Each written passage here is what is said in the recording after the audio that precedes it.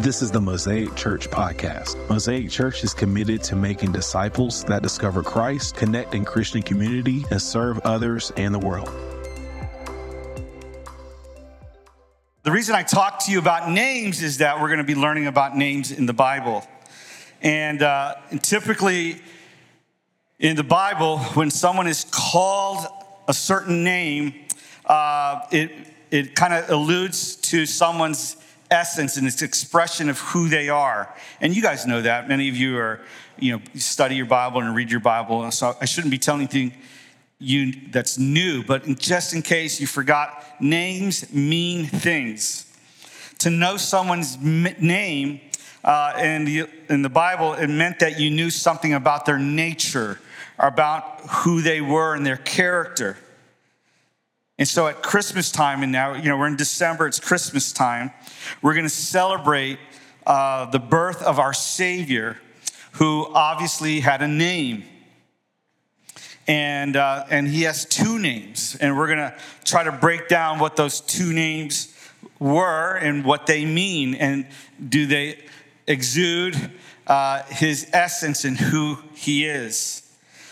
We're going to see that one of the names is going to be announced by an angel. Another is going to be based on an ancient prophecy in the Old Testament.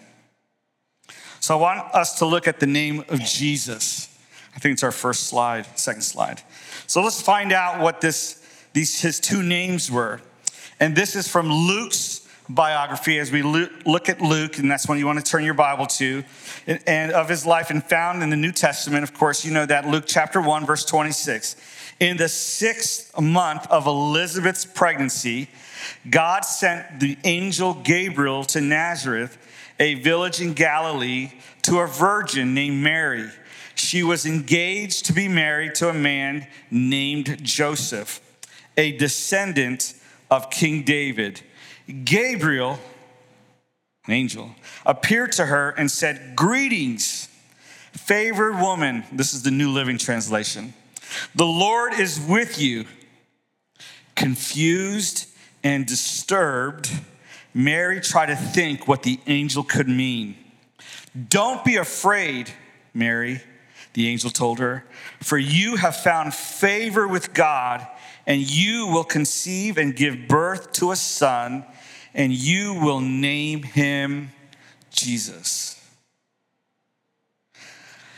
As we say a lot of times in our culture, a name doesn't really mean a lot other than, just a name that we call people. But again, there is something that's going to be revealed to us as the readers. And although almost everybody, at least in our world, knows that Mary's baby's name is Jesus, you may not know what it actually means. Mary was told to name her baby Jesus. Jesus is the Greek form of a Hebrew name, Yeshua. And we hear that word from time to time, which means what? The Lord saves. The Lord saves. Now we're going to talk about Emmanuel.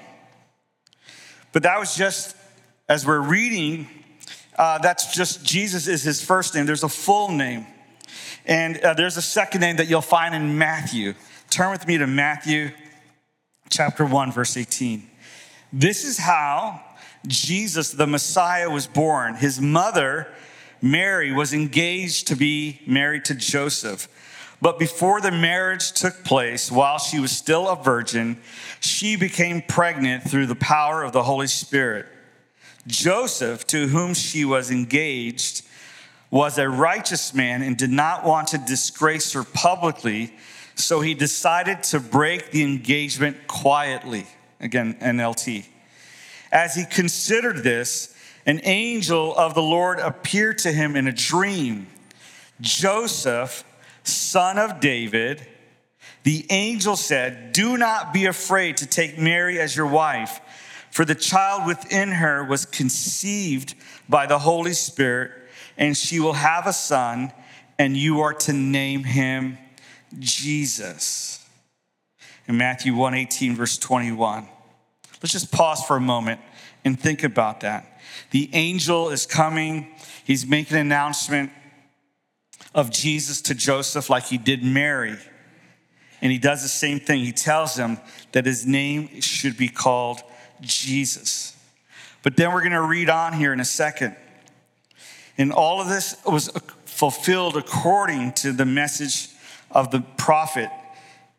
So it says this, look, the virgin will conceive a child, and she will give birth to a son, and they will call him Emmanuel, which means God is with us. And that's the second name of Jesus, Jesus, Yeshua, Emmanuel. God is with us. So let's add this up. The child was born into this world on that first Christmas morning, and was given two specific names. Yeshua, God save us. Emmanuel, God with us. Emmanuel tells us who he was. God is with us, and Jesus tells us, the name Jesus tells us what he came to do is to save us. Amen? If you can't remember anything about Christmas, remember that. God is with us, and he came to save us. Last week, I talked about the risk of adoption. And I've been overwhelmed by that reality again, that it's a risk to adopt someone into your family. We have some families that have adopted children. And it's not easy because you're taking on, unless you were able to get them at birth, but typically that's not the case. And you take on a child, you don't know what its life was like in the womb. You don't know what its life was like the first year, and all those are developmental times in their lives. And then you bring them into your family. There's a risk. Robin and I one time saw this really sad story about adopting in Russia. And they were given a picture, and they were like doing video conferencing. And when they got to Russia, they noticed that the baby was a little bit different. It was like a 1-year-old. And the father, and they took it away from the orphanage, and they took it back to their place they were staying in Russia. And the wife said, "This is not the baby that we adopted." And there was a struggle, and they tried to take the baby back to the orphanage, and the orphanage wouldn't receive it. And it was just crazy to think about all that. But I've been overwhelmed that Jesus adopted me. I don't want to project onto you, but man, the fact that Jesus took me into his family, talk about a risk. Talk about a risk. The stories you've heard me say are the nice stories, okay? And for Jesus to take on Mario and bring him into his family at age 18 was a risk. I was a kid that needed Jesus, and I was not risk-free. And sadly, I behaved like someone who had its own character, its own history, its own genetic flaws, and I brought that into the family of God. Yet God took the risk of putting me into his family, the risk of me damaging his family. And I think I'm just overwhelmed, the whole concept of adoption. And Jesus came to save us. Thank you, Jesus. So let's dig deeper. Let's talk about Emmanuel, God with us. And this is what I love about Christianity, about following Jesus. It's radical, that the birth of Jesus, and I think Eric mentioned this maybe a week ago in our prayer time, that Jesus came from his throne to planet Earth in human form. He came as a little baby, a little person. The second person of the Trinity comes down to our world and comes into our world as a little baby. Jesus, even as a little baby, was fully God and fully man. One of our favorite authors, especially in the 90s, Philip Yancey, said this. that God could have roared, could have ordered armies, could have made empires, make them like pawns on a chessboard. And God arrives, but what's he do? A baby arrives, a baby that can't speak, can't eat solid food, can't control his own bladder, and is dependent on people. He was poor. He needed his parents. He needed shelter. He needed food, and he needed love. And that's the beauty of following Jesus, of Christianity, is Jesus is Emmanuel, God with us. And not only did he become flesh, it wasn't like he just became a baby. He was with us. You have a holy God, and you have a whole bunch of people that are not so holy, and a bunch of unholy men and women. And Jesus comes in this very vulnerable state. And he comes as Emmanuel, God with us. You would think, coming to this planet, he would come as in a different form, in a different way, a different name.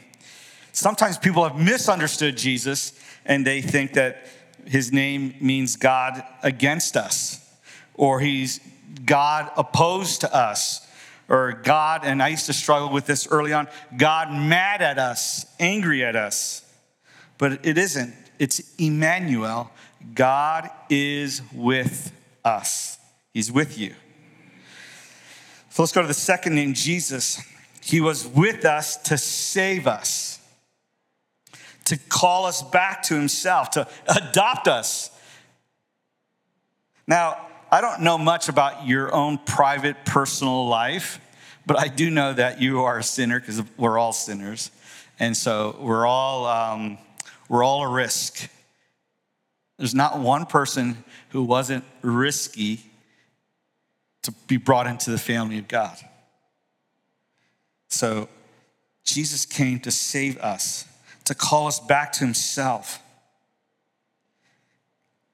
I read the story about, and a friend of mine, his name is Dennis, he lost his daughter. She was 18 years old, and she was killed by a drunk driver. And I remember a friend of mine, we were in this kind of circle, and he was talking about his teenage son who was being pretty rebellious. The teenage son in the story was that at age 16, he was just flat out rebellious. Wasn't doing schoolwork, was skipping school, was going out late at night, did not follow anybody's rules at home, mom or dad's. Curfew meant nothing. Failing in school. I can remember the story because it resonated with me. I'm just kidding. I just wanted to say that. Maybe it wasn't funny, I guess. But I remember vividly just listening to the story. Sy Rogers mentions this as well when he was here with us. Anyway, the father of this teen boy was saying that he would just get frustrated. The son would leave, and a couple times he would leave for a couple days. And him and his wife were just distraught.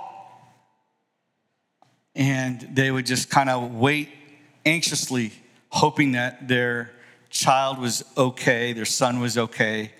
And he talked about standing in front of the door. There's, like they had like a storm door, glass door, and he says just looking out, waiting for any semblance of a vehicle driving back home.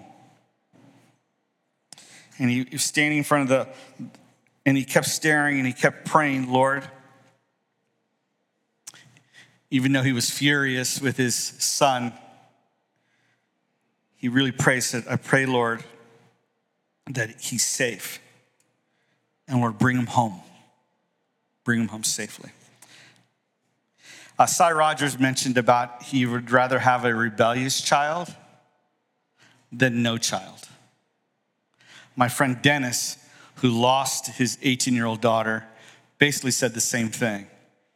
He says, man, I wish I would have my daughter back, even if she was a rebellious child. And so when that father was standing at the door, he was just sick to his stomach because he longed for his son to come home safe. And I would say that's a good analogy about Jesus and God and how he feels about us. He's a love-sick father waiting for us to come to him. And some of us have been rebellious, and maybe you are being rebellious. You're not fellowshipping with him. You're not relating with Jesus. You're not spending time with him.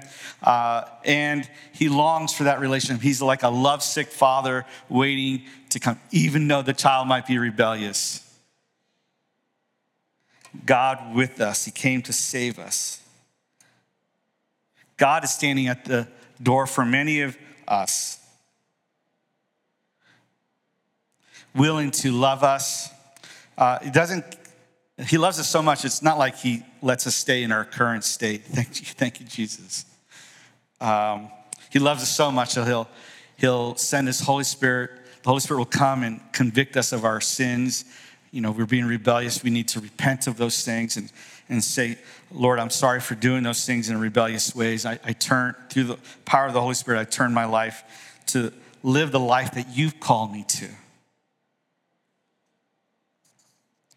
Jesus has compassion for his people.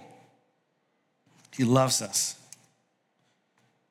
Jesus, as we know, the reason we talk about communion and the cross is he loves us so much that he's willing to go on the cross for us. He paid a debt that he didn't owe. We had a debt we couldn't pay. And Jesus says, I'll go in your place. I'll go in your place. Why? Because he is a lovesick father. He loves us. Jesus, God save us, Emmanuel, God with us. So as we are in the beginning of a fast-paced life of Christmas, I want to challenge us to remember his name, Jesus, God save us, Emmanuel, God with us. He loves you. He loves me. And, back to my friend's story, and I just thought of it, is that, thought to say this again. Even though his child is rebellious, he can't wait to have that relationship again, to make things well. He's a lovesick father for us. So how do we respond to a lovesick father, a lovesick parent? I would encourage us, even if you've been following Jesus for a long time like me, that we would always respond to his wooing of us, that he loves us. He's trying to draw close to us. And even though we might be messed up or we've messed up, he's still trying to get us, and through the Holy Spirit convicting us, those things that might separate us, to be removed by the blood of Christ so we can be brought to him. That's the beauty. Jesus isn't messed up. We're the messed up ones. And we can ask, Lord, to cleanse our hearts through repentance and say, God, we plead the blood of Christ. Help us to build and reconnect. I might disappoint you from time to time. Our church might disappoint you from time to time. But I will tell you that Jesus never will disappoint you. And so our job as pastors and elders and leaders is that we're going to point to Jesus. We're going to point to Jesus. He's perfect. Many of us have experienced the love of Jesus, and he's changed our lives. And maybe somebody in this room has had some negative experiences with a church. Maybe you've run into people who have put on the mask of being a Christian, but they weren't. Let me encourage you that focus on Jesus. Jesus is our Savior. He's the one that we follow. So we're not following a program. We're not following a culture, although We have programs and there is a Christian culture, but that's not going to save us. That's not going to find us the fulfillment that only comes through Jesus.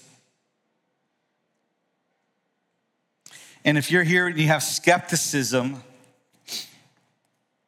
we accept people who have skepticism. We're on this journey with Jesus together. Not all of us are in the same spot, but all of us are praying that we all go in the same direction. So if you have, maybe you have cynicism, raise your hand. No, you don't have to raise your hand. Or distrust, that's okay. As you know, many of you know, I'm part of an investigative team of some spiritual abuse across in another state. And I get there might be people who have been in that ministry where they're struggling with cynicism and distrust and doubt and skepticism. And I want to validate that they have reasons to be. But at the same time, I want them to just keep their eyes on Jesus. Keep their eyes on Jesus. And all of us are capable of disappointment, right? I don't think, all of us who post on social media, we're not really posting our dirty laundry. And if we did, we probably wouldn't have as many followers as we do. But just think of it. Jesus knows your dirty laundry. He knows it. And yet he still wants a relationship with us. He knows the stuff that you won't post, but he still loves us. Loves us to convict us, to make things right like we did in communion. Because he knows what's best for us. So Jesus, Emmanuel, God with us. Someone wrote, if Jesus appeared at your dining room table tonight with the knowledge of everything you are not, total comprehension of your life story, every skeleton hidden in your closet, if he laid out all your hidden agendas, your mixed motives, dark desires, buried down deep in your psyche, he would still love you and want you to be part of his family. He wants you to feel his forgiveness and acceptance. And he would do anything to build that relationship, which he already has. So, what do you give a person that already has everything? My kids ask me what should they get me? I'm like, I don't know. It's like I have a lot of stuff. What can we give Jesus that he doesn't already have? Well, I'd say the only thing he really desires is you. It's me. There's no other Daniel. There's no other Christopher. There's no other Micah. The gift that he wants is your whole life, my whole life. So at Christmas time, as we start, we're in the beginning of December, I pray that you respond to God save us and God with us. Amen. I'm going to ask the band to come on up. We're going to sing a song to wrap up our time together. And it's just an affirmation of God's love for us and affirmation that we need saving. So as we, let's go ahead and stand, and we're going to pray while the band comes up. So not only can we give our lives, we can have a spirit of gratitude. And one of the ways that we can express a spirit of gratitude during our Christmas season is to give Jesus all of us. And that we would celebrate our Christmas time the way it was meant to be. To make sure we constantly and consistently rededicate our lives back to him over and over again. Let's pray. Heavenly Father, thank you again for you're good, you are kind, you are strong. Every eye bowed, head bowed, eye closed. If you're saying, Pastor Mario, I'd like to, I'm raising my hand, raising both my hands. Say, Pastor, I would like to again and again rededicate my life to Jesus. Just raise your hand. Amen. Yes. Hands all over the place. Lord, help us to always remember you came to save us and you are God with us. Thank you, Jesus. Let's finish our time by singing a song. We want to thank you for listening. We pray that you were blessed and encouraged. If you liked what you heard today, subscribe to this podcast and listen whenever you like. To find out more about Mosaic Church, please visit www.mosaicchurchtlh.com.